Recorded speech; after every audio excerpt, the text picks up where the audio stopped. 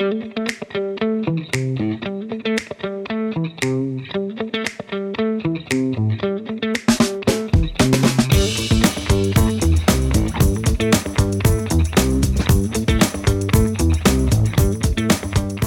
and welcome to Plain Spoken, biotech and medtech interviews with Encode Ideas. My name is Hogan Mullally. I'm a partner with Encode. We thought for our final podcast of 2021, we would interview another portfolio manager, but this time a dedicated life science portfolio manager, a friend of Encode Ideas, and someone I personally have known for over 10 years, Gil Aharon of Rosalind Advisors. Gil is a founding partner and portfolio manager at Rosalind, a dedicated life science hedge fund based in Toronto. Gil was good enough to agree to join us to talk about a couple of things that I think are highly relevant at this particular juncture, both from a macro perspective in the biotech world and also from more of a micro perspective as it relates to one particular company that we have a mutual interest in. From a macro perspective, as a dedicated life science hedge fund, Rosalind is feeling a lot of the same pain that we as life science investors are feeling. A very, very difficult biotech tape, a catastrophically bad XBI over the last number of months. And I thought it would be valuable to have Gil come on and give us his perspective on the current biotech landscape, perhaps put it in some historical context, and also talk about what he sees as potentially playing out for 2022. From a more micro perspective, Rosalind is the largest shareholder of Delcath Systems, and Gil is on the board of Delcath Systems along with his partner, Stephen Salomon.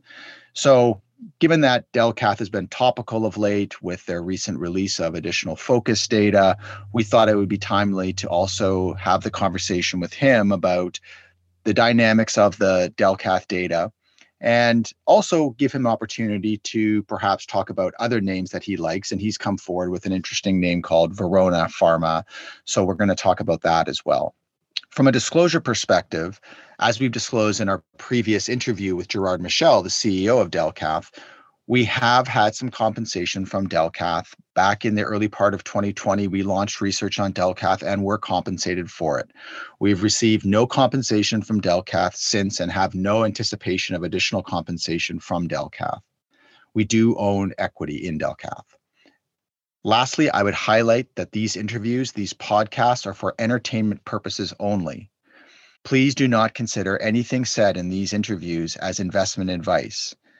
Please consult your financial advisor before making any investment in any of the securities that are discussed in this podcast.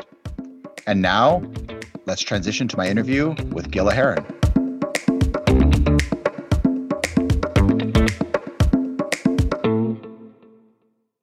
I'd like to welcome Gil Aharon of Rosalind Advisors to the podcast. Gil, thanks for agreeing to join me today. Pleasure, and always nice to talk to you, Hogan. So tell us a little bit about Rosalind, and perhaps as part of that, if you have any disclosure or disclaimer you want to make, you can also put that as part of your sort of introduction. Yeah, no, appreciate that. Rosalind is a hedge fund operating out of Toronto, Canada, and as part of the disclaimers that are required in the context of these sorts of discussions, I will emphasize that Rosalind Advisors is an Ontario Securities Commission registered firm. And we do offer prospectus exempt funds on a private placement basis to accredited investors under applicable securities laws in various Canadian jurisdictions. And the discussions that we are going to have today, we will mention a couple of stocks that actually are within the Rosalind portfolios. And these discussions are not intended to render investment advice. So let's get that out of the way and let's proceed, Hogan. Right now, we're dealing with, I think, pretty remarkable times when it comes to the biotech market. And I think you've got some interesting perspective because Rosalind, as a fund, you as an investor, have been doing this for a long time. So tell us a bit about Rosalind and how you see the current biotech market. And, do we have reason to be optimistic for 2022? Mm-hmm. Yeah. So I've been at it for a while now. Rosalind itself started in 2006 by myself and my business partner, Stephen Salomon. All I know is biotech. I have a life sciences background originally.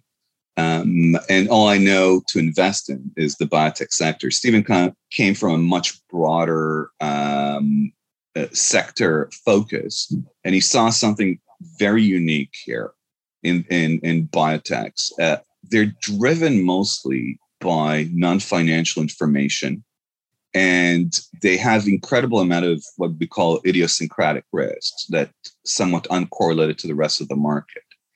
Hence, a sector that's viewed as high risk with high volatility, and the opportunity for players in this field and for investors to really be stock pickers and to try to generate what we call in the hedge fund world alpha, uncorrelated returns. And he articulated to me, I think, what was a very disciplined strategy in what sometimes appears to be a very complex sector as to how we should go about investing and trading here. And pretty much it was a hypothesis that was put out by my business partner, Stephen. And over the last 14 years or so, that's what we've been executing upon.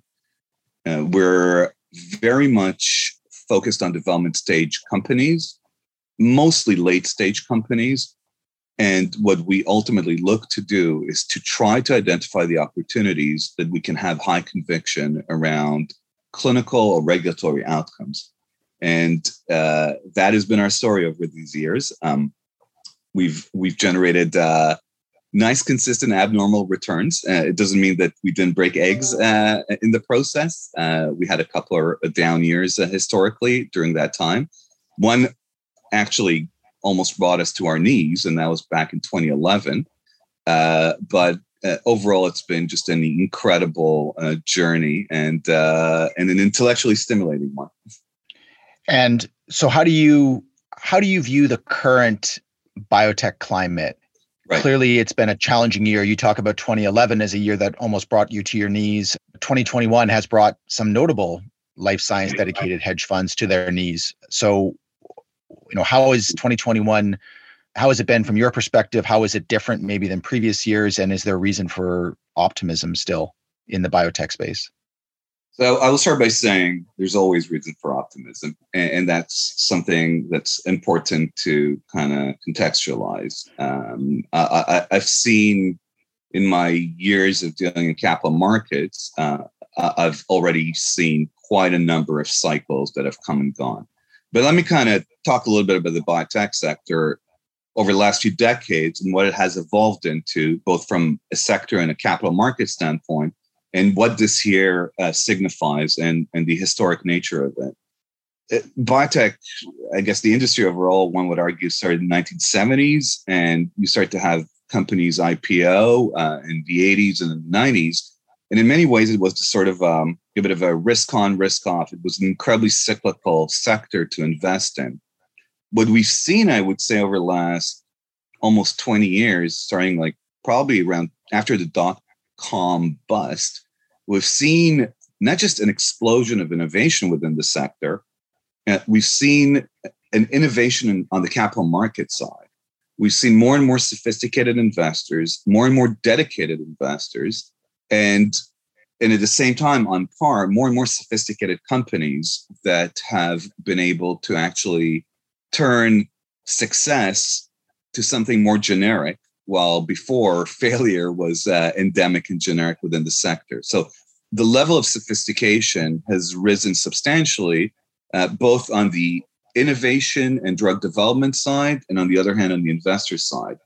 And as we have seen more and more successes within the sector, we've seen more and more capital flows and less cyclicality around the sector of a risk on, risk off, and more of a steady state stream of capital allocation. What we have seen probably starting in 2020, and I think we had almost a sort of a capitulative upside move in the beginning of 2021, is this explosion of capital and companies, both in the private and public markets, to a historic level. One might call it a bubble, although it might be that the supply demand has kind of accelerated to an extent that it might have been unsustainable in some ways. But 2021 has been historic in many ways because what we have seen is peak to trough decline within, and I will use the XBI, which is one of the biotech indices, decline since February till now of, at one point it was near 38%. But along with a complete uncoupling from the rest of the market, the S&P or even the Russell, which is a small cap index. What we've seen this year is highly, highly unusual. And what we see as well is a complete detachment between the public market and the private market within biotech. So in many ways, this is an incredibly historic year because drawdowns within the sector did usually correlate over the last decade or so with the rest of the market and the rest of the indices. This is an incredibly unique year in that context. So you highlight that there's always reason for optimism. So maybe the last question I'll ask you with regards to the broader biotech space before we jump into a few specific companies, looking at your crystal ball for 2022, what do you think 2022 how will it play out for the biotech space in your opinion? Right. So, every year we kind of internally at our firm, what we do is we try to think of, we're stock pickers. So we try to kind of obviously construct the best risk reward portfolio that we believe we can. On the other hand, we do try to think about the macro issues and to think about biotech specifically and markets overall and where risks might lie. Walking into 2021, there were a number of risks well articulated out there. The number one was probably drug pricing. We had a change in administration in the US in early this year. We did have a piece of legislation on the table that was put together by Democrats back in 2020. It was called HR 3, that frankly voted upon and agreed upon within the Democratic Party that probably would have spelled disaster to this industry and this sector. And this was a point of risk that gave me some sleepless nights, and we did an incredible amount of due diligence on that front to reach to Washington insiders, etc., to try to understand how will things play out there, because it was not inconsequential and it presented a real macro risk for this sector overall. And I believe other investors perceived it as such. So that was number one.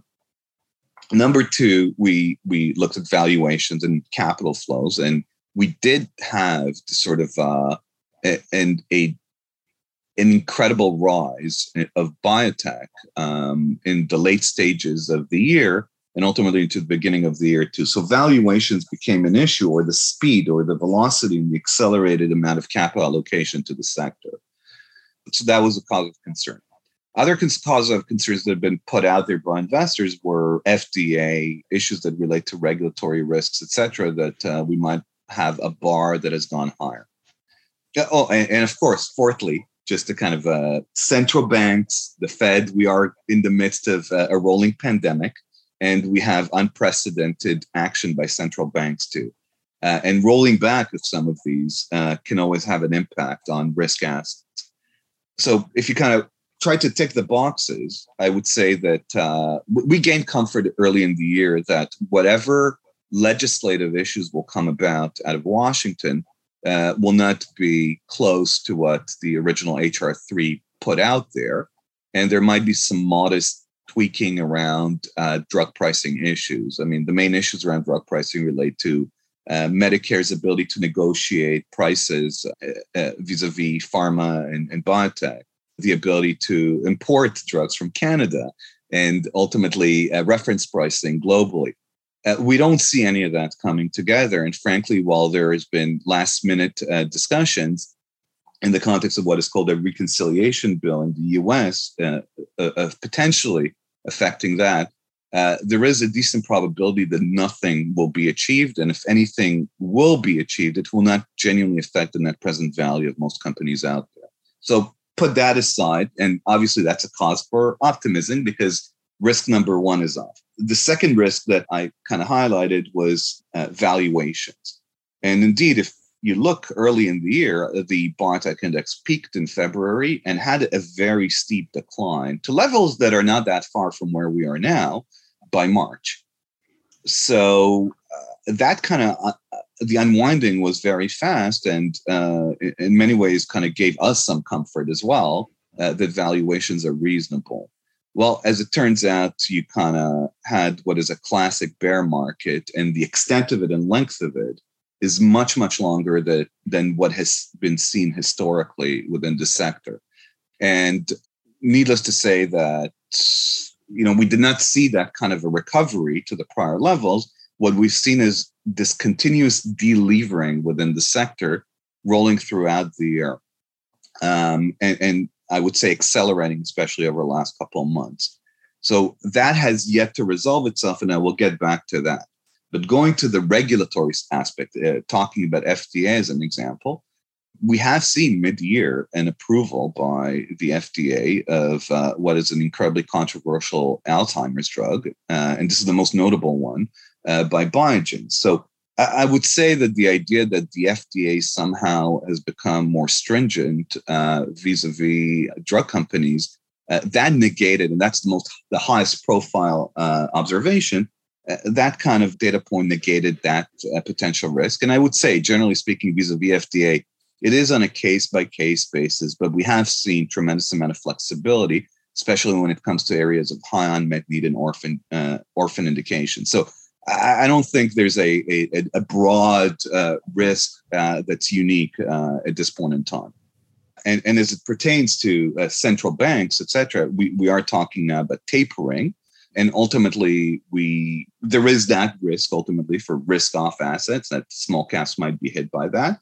But one might argue that the biotech sector already discounted much of these risks. Despite all these observations and facts that have been visible to the market, what we do see biotech weakness persisting.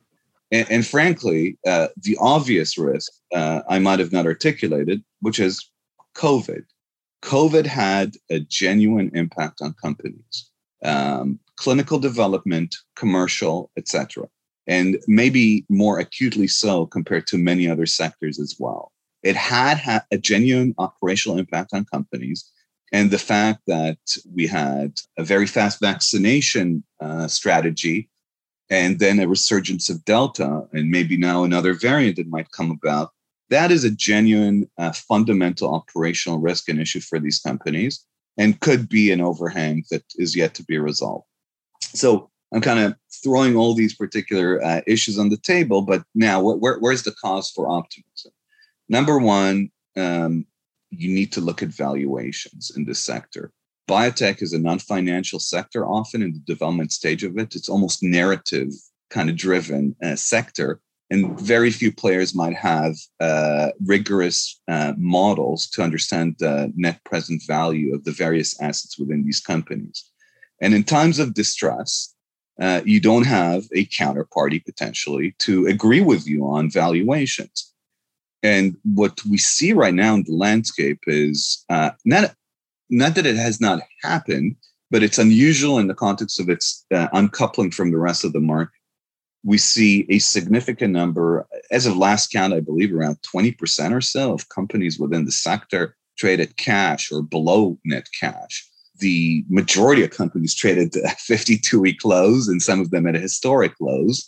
And the declines have been steep and fast and accelerating actually over the last a little while, potentially into tax loss selling in December as well. We have seen on top of that, all of the, I would call them the bellwether biotech or healthcare focused hedge funds suffering. There was a Wall Street Journal piece just on the weekend highlighting it.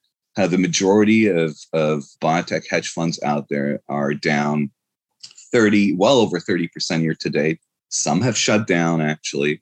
And I presume that there are mounting redemptions and delevering amongst investors from these funds, especially into year end. So what we are seeing is carnage within this sector. And while it is very difficult ultimately to kind of really point to bottoms in markets or in sectors, but based on the distress valuations that we see out there, the risk reward for the sector is probably the best that it has been over the last 5 to 6 years. Last time that we've seen something comparable to that was in early 2016, although at that time it did correlate with the rest of the markets.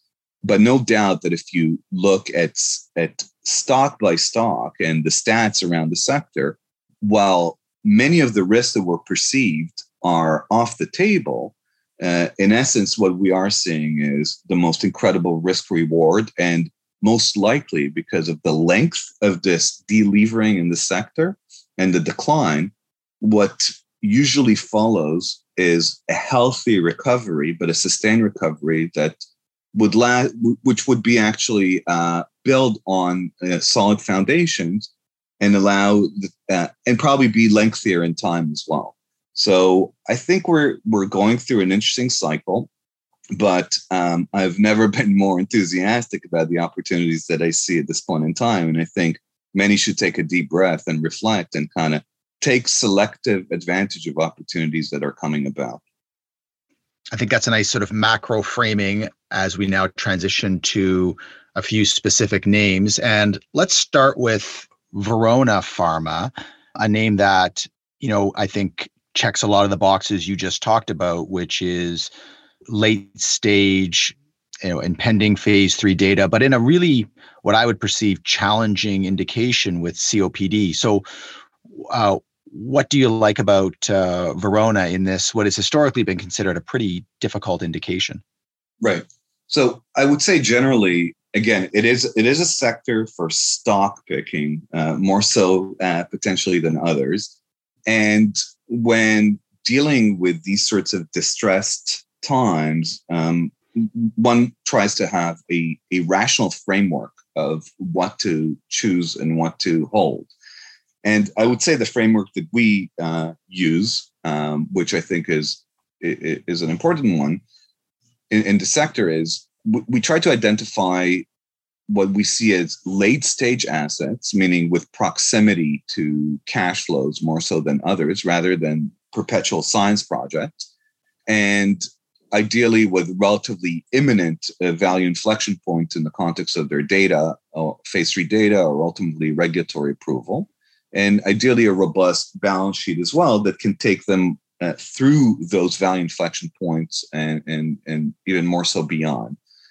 And so in that context, we scan the landscape on an ongoing basis. We have opportunities that are sitting on our shelves, and we try to ultimately, when these sorts of times come about, to take advantage of the carnage and the distress selling.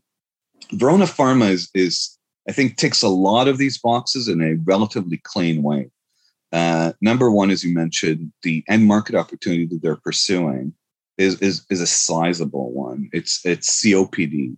COPD actually has been a very challenging indication to pursue, but we believe that Verona actually does have a drug that has demonstrated itself and validated itself in extensive clinical development program.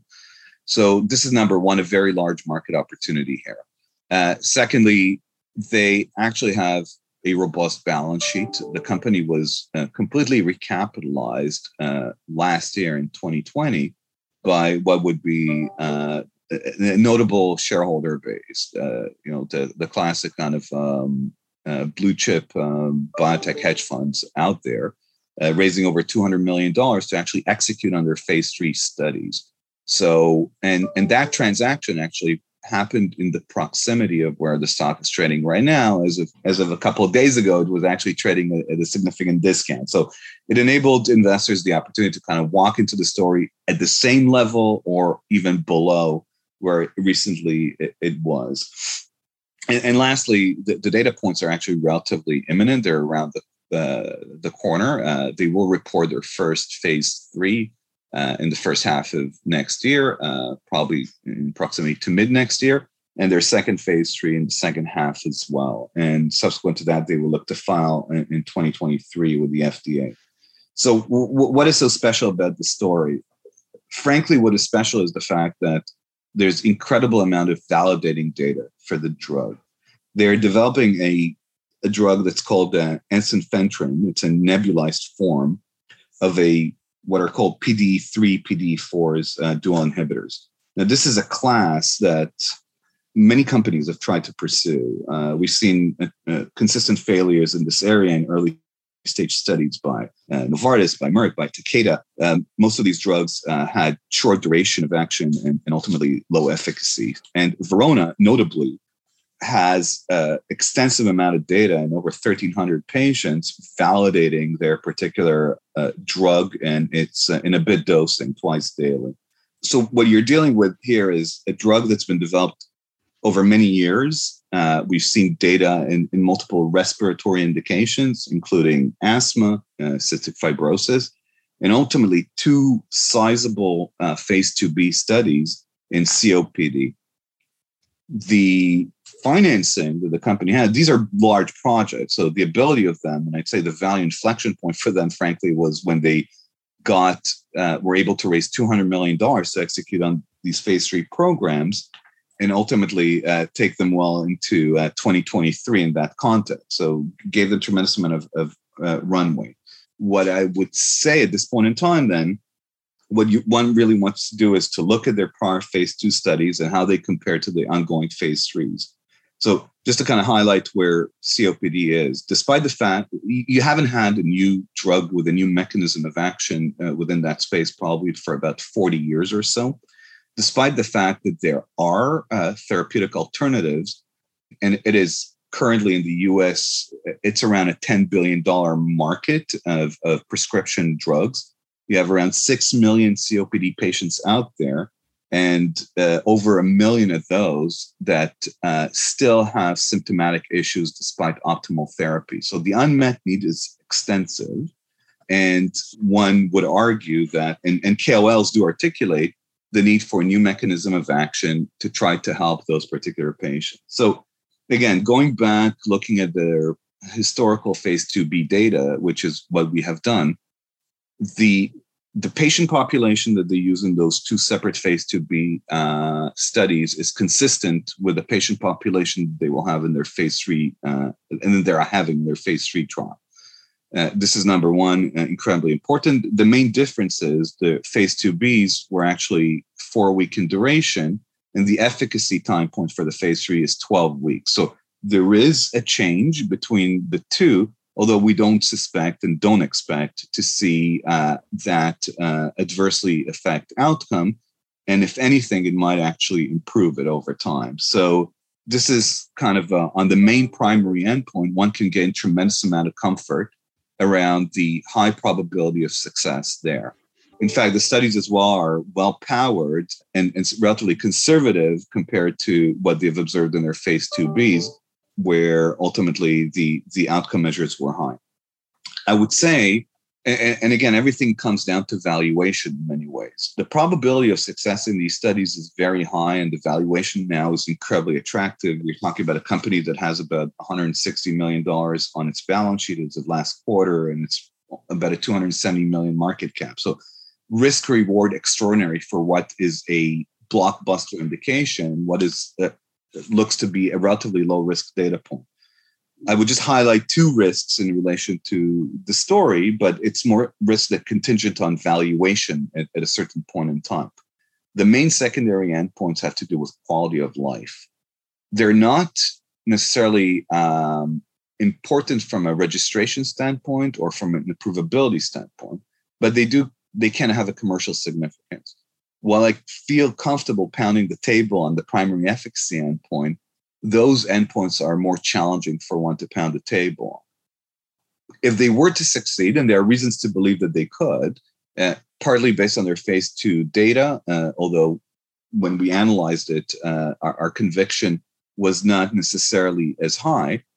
But if they were to succeed, the commercial impact would be extraordinary here, and one could feel, and the upside even more substantial, arguably, as one looks and perceives that drug.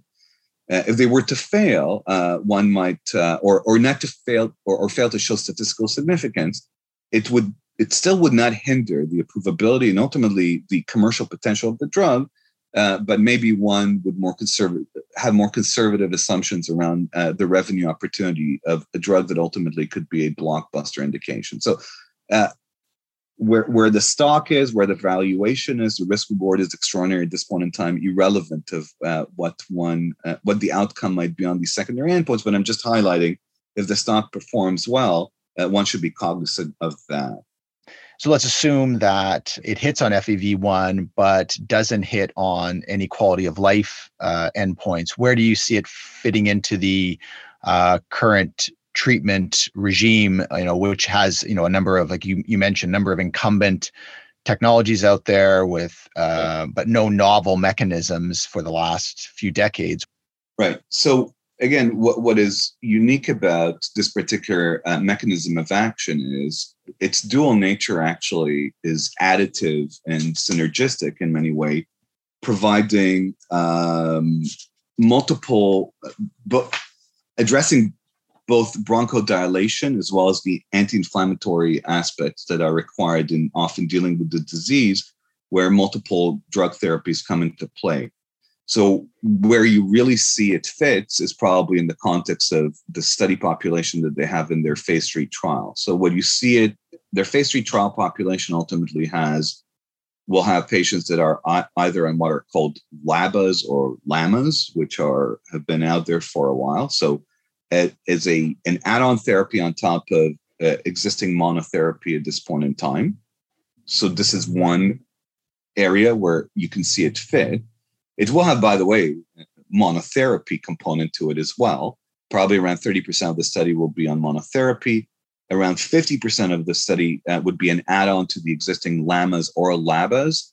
And the last portion of the study will be in combination with inhaled corticosteroids, which are used out there. So the phase 3 population itself has a relatively broad demographic in which it can fit. The other place where it can fit, the predominant therapy in COPD right now, and understandably so, is dual therapy of LAMAs plus LABAs, and at times an add-on of inhaled corticosteroids. And the triple combination is a natural place ultimately to add this on as well. Now, the triple combination is not tested specifically in this phase 3 study. They have had some data that showed an additive effect, but those particular studies were not powered to demonstrate the statistical significance of that incremental benefit. But when all is said and done, there are plenty of, within the large landscape of COPD, the ability to introduce a new mechanism of action as a monotherapy or as an add-on is extensive. Let's assume success in the current phase 3 programs for COPD. Do you think that success in these phase 3 studies gives us greater confidence in the sort of platform potential here? Because clearly a lot of these incumbent technologies, LABAs, ICS, these are used in the treatment of asthma. So we see the pipeline chart here. There's a busy pipeline chart of other respiratory diseases where, I'm assuming a success here in phase 3 begets the argument for a platform and begets them pursuing other indications. So maybe just sort of quickly summarize how you see the sort of platform upside here. Yeah, no, absolutely. I mean, one can argue that it is a platform or a pipeline in one drug, because there are many reasons, and we've seen historical data in asthma here where it works, as well as cystic fibrosis. So definitely there's a scope to imagine what can be beyond COPD at one point. I guess, and this is just to kind of reference how Rosalind thinks about the world, it's all contingent on valuation, what is priced in. At this point in time, very little is priced in because the downside to upside is extraordinary based on where the outcome is. And COPD is a sizable market opportunity, to say the least. And not just that, there are about probably 5,000 physicians out there in the US that write 70% of prescriptions. So even actually a small company with about 100-person sales force could target that end market opportunity. Is there a scope for a label expansion beyond COPD? No doubt. But I would say that this would really kind of be the scope of turning this company into a well-integrated respirology kind of a franchise, which, I can't say that. I'm reluctant at this point in time even to portray the blue sky scenario beyond the imminent events and catalysts, because obviously they become almost irrelevant in the context of the opportunity at hand. But is there a scope for that? Absolutely. Let's transition now to a name that has been very topical over the last week or so, Delcath Systems. The company recently released additional focus data. And if we can kind of maybe try and just decouple ourselves from the market reaction to the data, I'm curious just to get your impression of what Delcath released a week ago. What was your interpretation, forgetting how the market reacted, forgetting whatever dynamics played into it, difficult tape, misunderstanding? What was your interpretation? What was your assessment of the data we saw from Delcath? Right. Yeah, no, that's a great question. And if we talk specifically about the data, and obviously it comes to Delcath, it's a company that we have gotten deeply involved with, and we're very proud of what it has achieved over the last year, and not just a difficult tape environment for biotechs, but operationally from a COVID standpoint.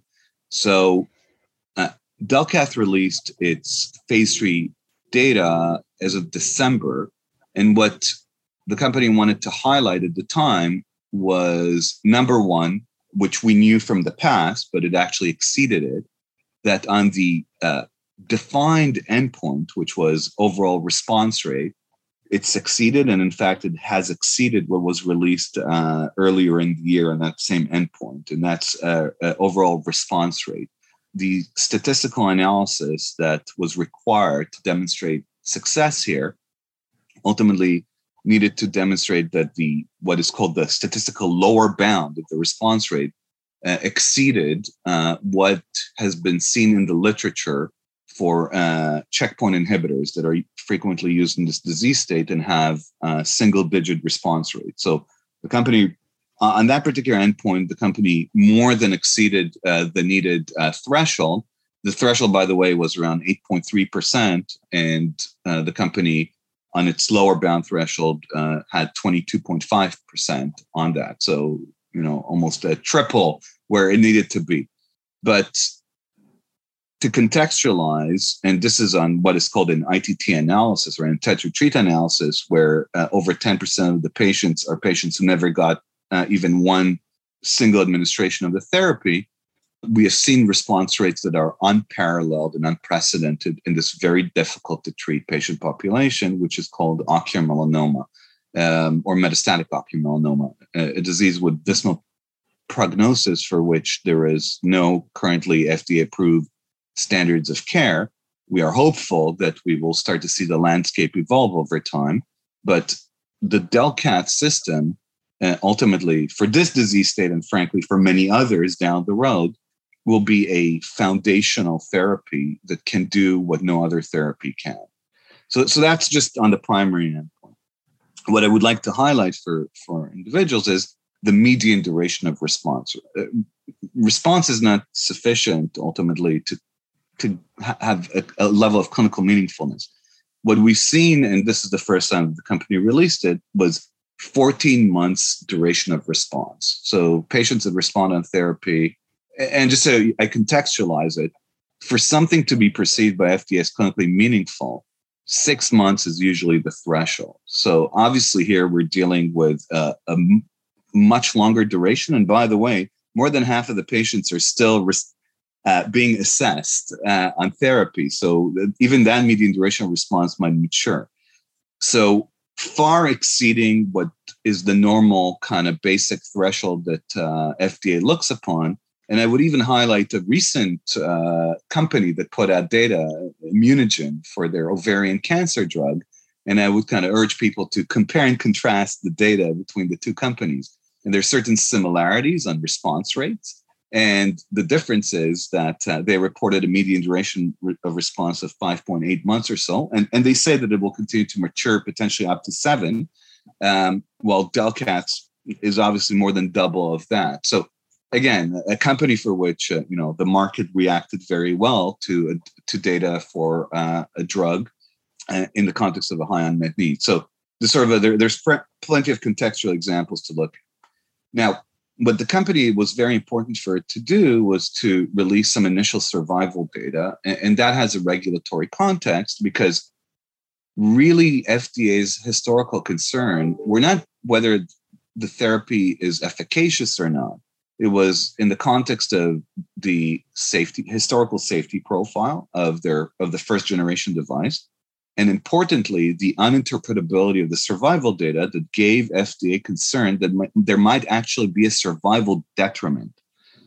The study that the company has run was ultimately and the results that were put out there were to try to kind of highlight to investors the fact that not only did the company succeed on the primary endpoint, and ultimately the median duration of responses far exceeds a minimum regulatory bar that FDA has, the company wanted to give a glimpse of some of the survival data.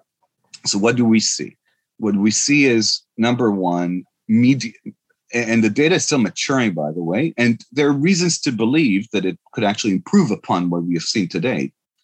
If you look at patients that were treated on this therapy, we see a median survival for these patients of 20 and a half months.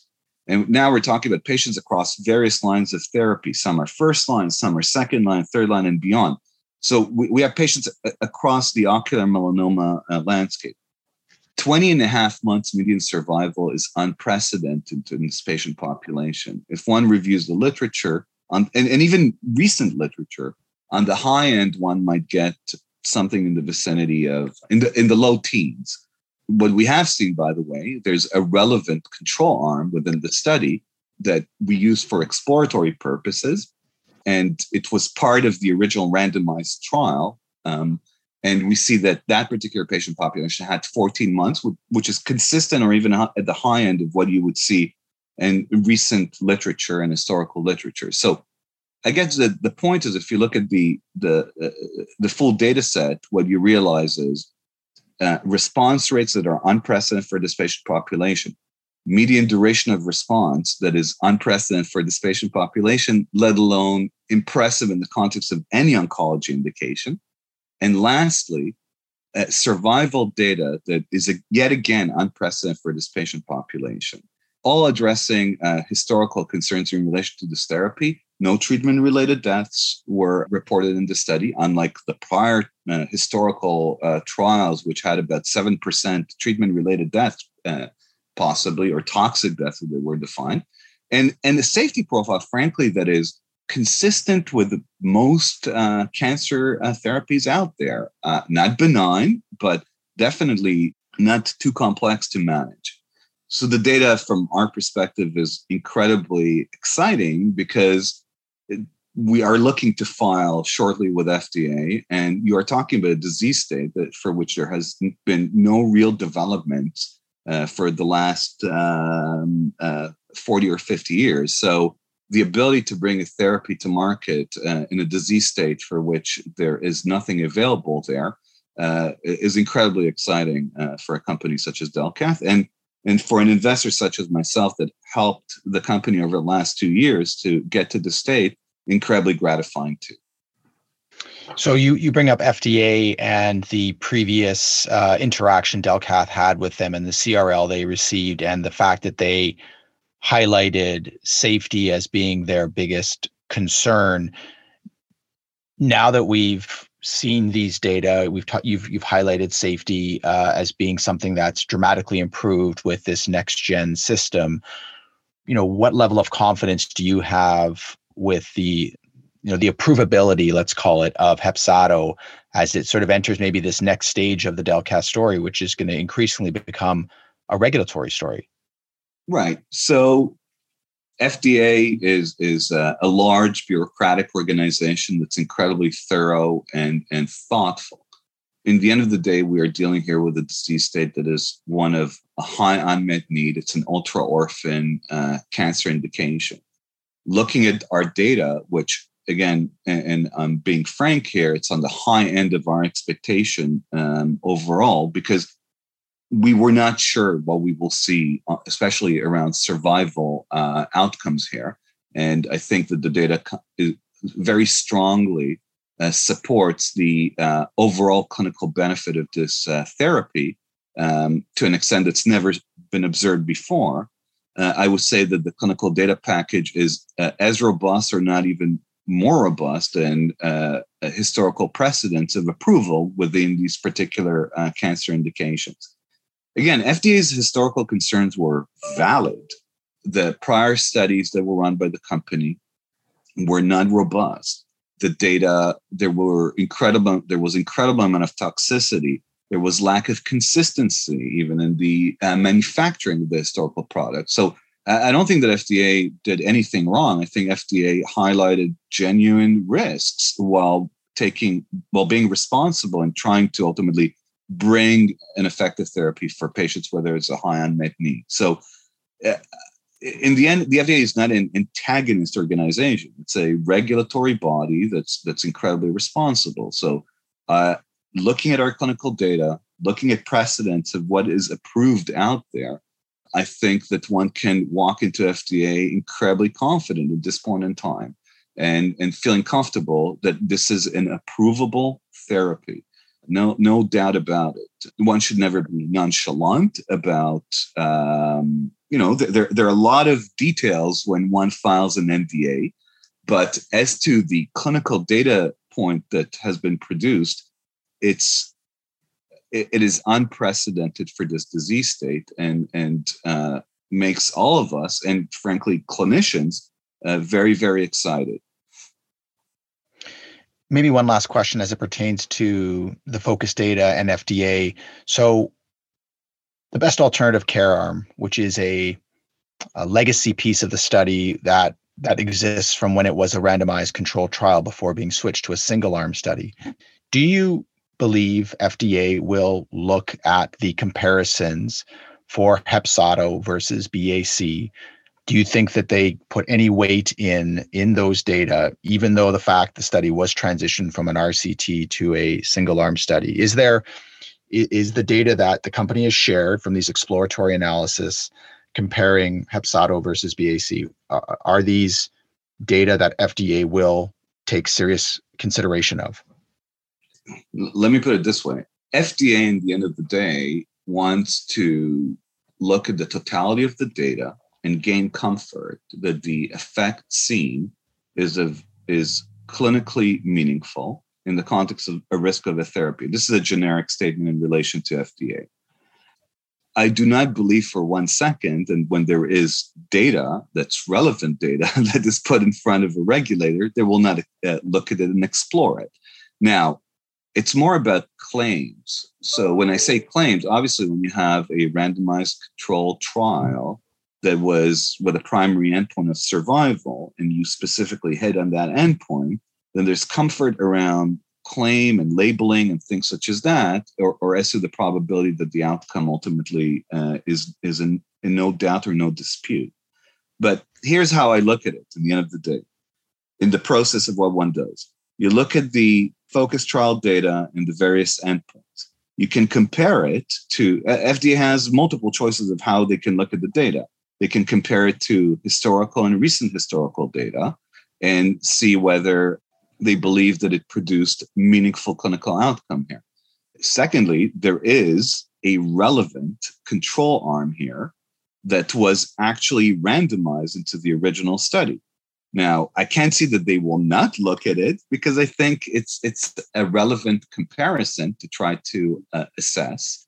What I can tell you is that what we see for that control group is consistent with the literature and maybe even somewhat higher than that. It's actually a unique control group, which you've never seen before. It's a control group that is predominantly on another liver-targeted therapy, which is called TACE. So I think it's a relevant comparison. But it is fair to say that one should not necessarily come and claim, based on these trial designs, that there's unambiguous demonstration of a survival benefit over TACE or anything such as that. But to ignore the data, I don't think it would be something that the FDA would do. I think that in a package, FDA wants to look at everything, including all historical publications. Recall, this is something that has been used for well over 1,000 times in Europe, and their peer-reviewed publications in relation to this technology. And what is striking in the end of the day is the consistency across studies, including in a well-run phase 3 trial. So there is incredible amount of data here for one to gain comfort, and especially the consistency. If there were inconsistencies, I can assure you that any responsible drug reviewer will highlight them. So what is really calming and what's kind of and what is actually impressive here is the consistency across independent studies, whether in the EU and the US, and ultimately the FOCUS trial here. I'm comfortable that it is something that weight will be given to, but again, it's more about the scope of claims that one might be able to put out there. You've highlighted exactly what I was sort of trying to tease out, which is, the BAC arm does provide a real comparator arm, and albeit the study has transitioned from a RCT to a single arm design, I think any responsible company would still look at that BAC data, share those BAC data, and obviously the regulator will be interested in those BAC data as it. So, just trying to put in context as to let me just kind of say one thing. I mean, the fact that there was a BAC arm there is well known, and investors have been well aware of that.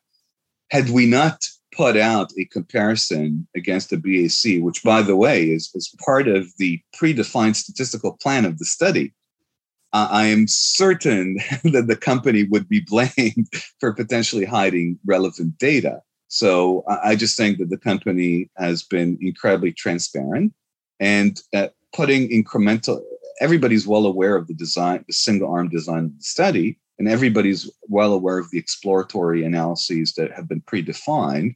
And I think that it was responsible to share with investors what we see on the survival outcome, which has been FDA's historical concern in the context of the historical toxicity of this therapy.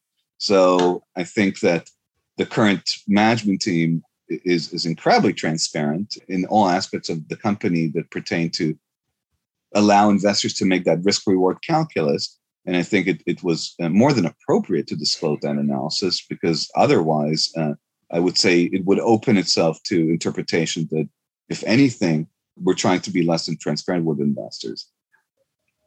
Right. So looking beyond the FOCUS data, looking beyond FDA, let's look at the commercial landscape that Hepzato could address for the metastatic ocular melanoma patient for this market. How do you see the commercial dynamics for this technology? Yeah, no, and that is really the core question here. And I think that, investors are, and rightly so, it focuses on incremental risk, but there is a big picture here. And let me start by saying this asset is a very unique asset. It's incredibly unique. And maybe part of the challenges that investors have is in trying to wrap their head around this is understanding it because of its uniqueness. And probably that will come about more as it's commercialized. But let's put that aside for a moment. The uniqueness is it's an interventional oncology product. It's actually a medtech product that's regulated as a drug. Otherwise, there's nothing very special about it. I mean, we see a lot of medtech opportunities out there. But what I want to say is that what this platform can do is what no other liver-targeted therapy can do. And it's about not just directed treatment within the liver, it's actually treating the whole liver. And the ability to do that, to be honest, is 70 years in the making. There's been a desire to be able to do just this for about 70 years, since the beginning of what was called the intrahepatic perfusion surgery, ultimately evolving into this technology, which allows you to treat the whole liver in a minimally invasive percutaneous way. So this has been a long journey, but that has been challenging, but we're there now.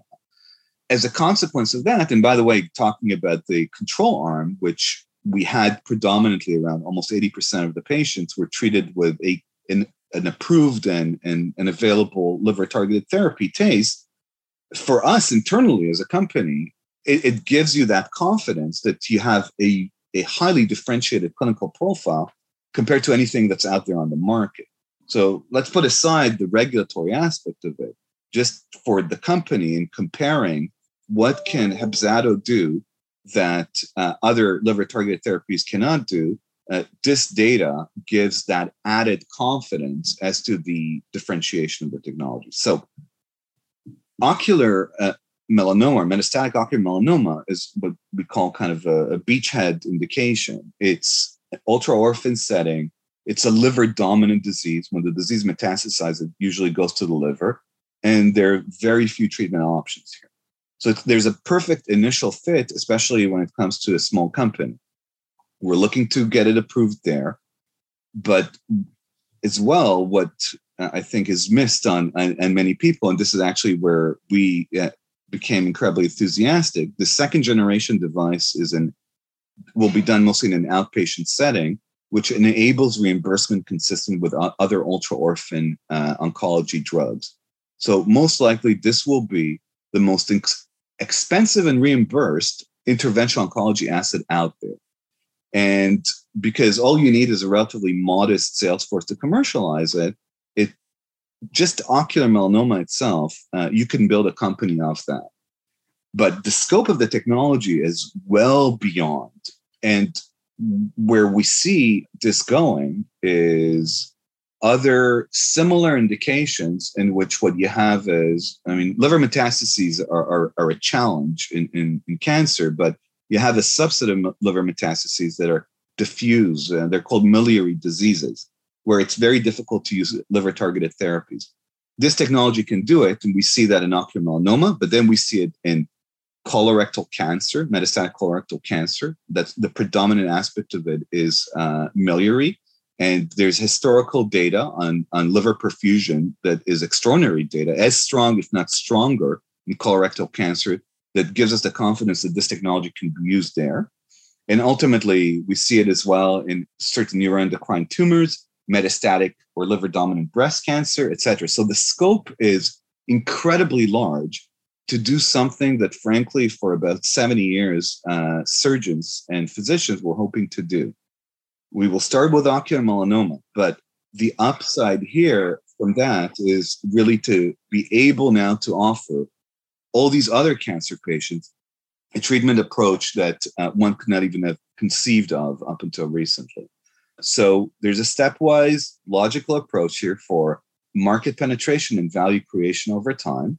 And lastly, as I said, it's a very unique asset. It's an asset that cannot be easily, if at all, genericized. It's a drug-device combination. You can't just go out there and run an abbreviated new drug application for it.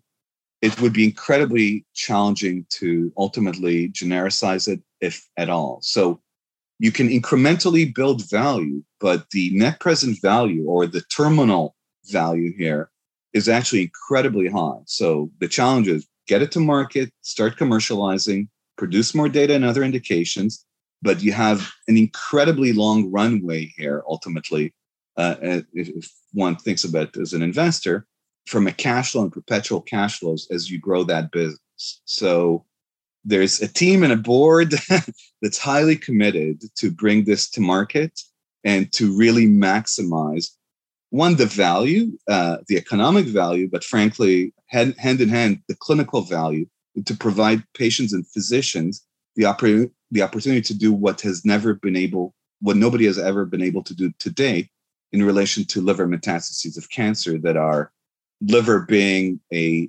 life-limiting organ. So we believe we can have an incredible impact here on tens and tens of thousands of patients down the road.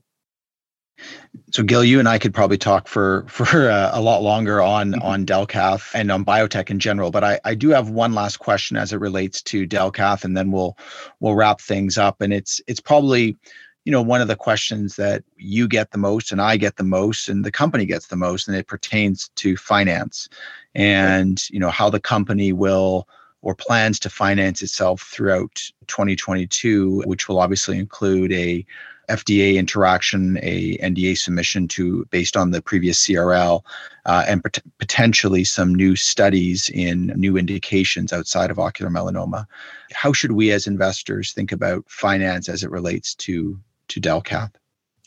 Yeah, so obviously when the new CEO, Gerard, came in, he immediately did a financing which was actually higher than where the stock trades right now, with a great set of institutional investors. That particular deal was well oversubscribed, I believe well over 2 times oversubscribed at the time. There is a lot of sensitivity, both on the part of management and the board, around dilution. And but at the same time, there's incredible amount, I would argue, of sophistication in understanding capital markets. Even the CEO himself, being an ex-CFO of some incredibly successful companies, really understands that one needs to be very cautious how one goes about financing companies to ensure that there's a long-term shareholder value creation. And God knows, we know that in the sector, we've seen companies sometimes have a blatant disregard. So, we are ultimately, Delcath is not alone in this market. I mean, the stock obviously has not done over the last, if you look at the Delcath chart, you will see that it actually correlated along with the XBI index. It peaked in February, and subsequent to that, it went down along with the index in many ways. So the overall macro environment has not been conducive for most companies, to say the least. The last thing one wants to do is to go out there and just, raise capital willy-nilly, large amounts of it, even if offered, to the extent that you're hurting existing shareholders. So the only thing I can promise you is that there's a tremendous amount of thought, and fortunately, actually, there's tremendous amount of capital and various capital structures and flexibility amongst investors out there within the sector. I think that we will look to be as responsible as possible, ultimately, to ensure that all shareholders ultimately could enjoy the long-term creation that the company is focused on. We'll be cautious. The company has, I won't say a very strong balance sheet, but it has a good balance sheet, and it has flexibility to make decisions as we go along. Fortunately, again, we are talking about relatively imminent events as well. We are talking about filing in the first half of the year. This is a fast review. It's a 6-month review at FDA. So this is not a science project at this point in time. This is a company that starting in 2023 could see meaningful revenues coming into. So needless to say that that's an incredibly attractive asset and gives tremendous amount of financial flexibility for companies to make decisions. Gil, thanks so much. I really appreciate you giving us your big picture thoughts on the biotech space. I think that's highly relevant as we are, and I think all feeling a little overwhelmed by what has been a very difficult biotech tape. Verona introducing this to us and to our audience, obviously going to be a topical name in 2022 with impending data, and obviously Delcath, a name that you and I have talked about a number of times and our audience is very familiar with. I think you providing an investor's perspective, someone who's put their capital to work here, I think it's been very, very helpful. So I really want to thank you for opening up and talking to us. Really appreciate that. Pleasure. Thank you for the opportunity. And anytime, Hogan. Thanks, Gil. All right. Take care. A few final comments after my interview with Gil Aharon of Rosalind Advisors. I personally found Gil's commentary on the macro biotech climate very reassuring and frankly almost calming. I think he puts it into excellent historical context and gives us lots of reasons to feel optimistic that although we may have to weather a few more weeks of ugliness in 2021, there's reasons to be optimistic for 2022 and beyond. As it relates to the companies we discussed, when it comes to Verona, clearly, I think Verona is going to be one of a number of companies that fall into this category of being affordable, well-capitalized, with good proof of concept data in big addressable markets with impending data releases coming out in 2022. These are the kind of names I think that in a normal biotech tape, you'd certainly see these kind of stocks run into data. And it has some similarities actually to what Brian Finn described with ProQR, although I guess orphan market versus bigger markets with COPD, but similar situation again, like well capitalized, good cap structure, well held, good proof of concept data and impending catalysts. So lots to like here. Certainly we'll watch Verona closely as we draw closer to data, which I believe will be mid 2022. Delcath, obviously, lots of history here. We're clearly supporters of the name, as are Rosalind. I thought Gil provided us with some great context on the data that we've seen from Focus thus far. I think we've heard, from Delcath's critics, we've heard from the company, we've heard from KOLs, and I think now with Gil's comments, we've heard from an investor. And I think he's very reassuring as to the quality of the data. He's very reassuring as to the probability of success with FDA and also on the commercial opportunity, both for metastatic ocular melanoma and for the broader platform applicability. So certainly a name that we like and are going to be following closely. I really want to thank our audience for the support we've received for this podcast series. We only recently launched it and we've received incredible feedback, a growing audience, and it's certainly something that we will endeavor to do with more frequency in 2022. But I really want to say thank you to everyone for their support and interest in ENCODE Ideas, both from our research perspective and also this new endeavor with the podcasts. I want to wish everyone a happy holidays, a wonderful new year. Let's hope for a calming of the XBI for the remainder of December and a renewal of interest and enthusiasm in the space for 2022. Thank you, everyone, and look forward to speaking with you in the new year.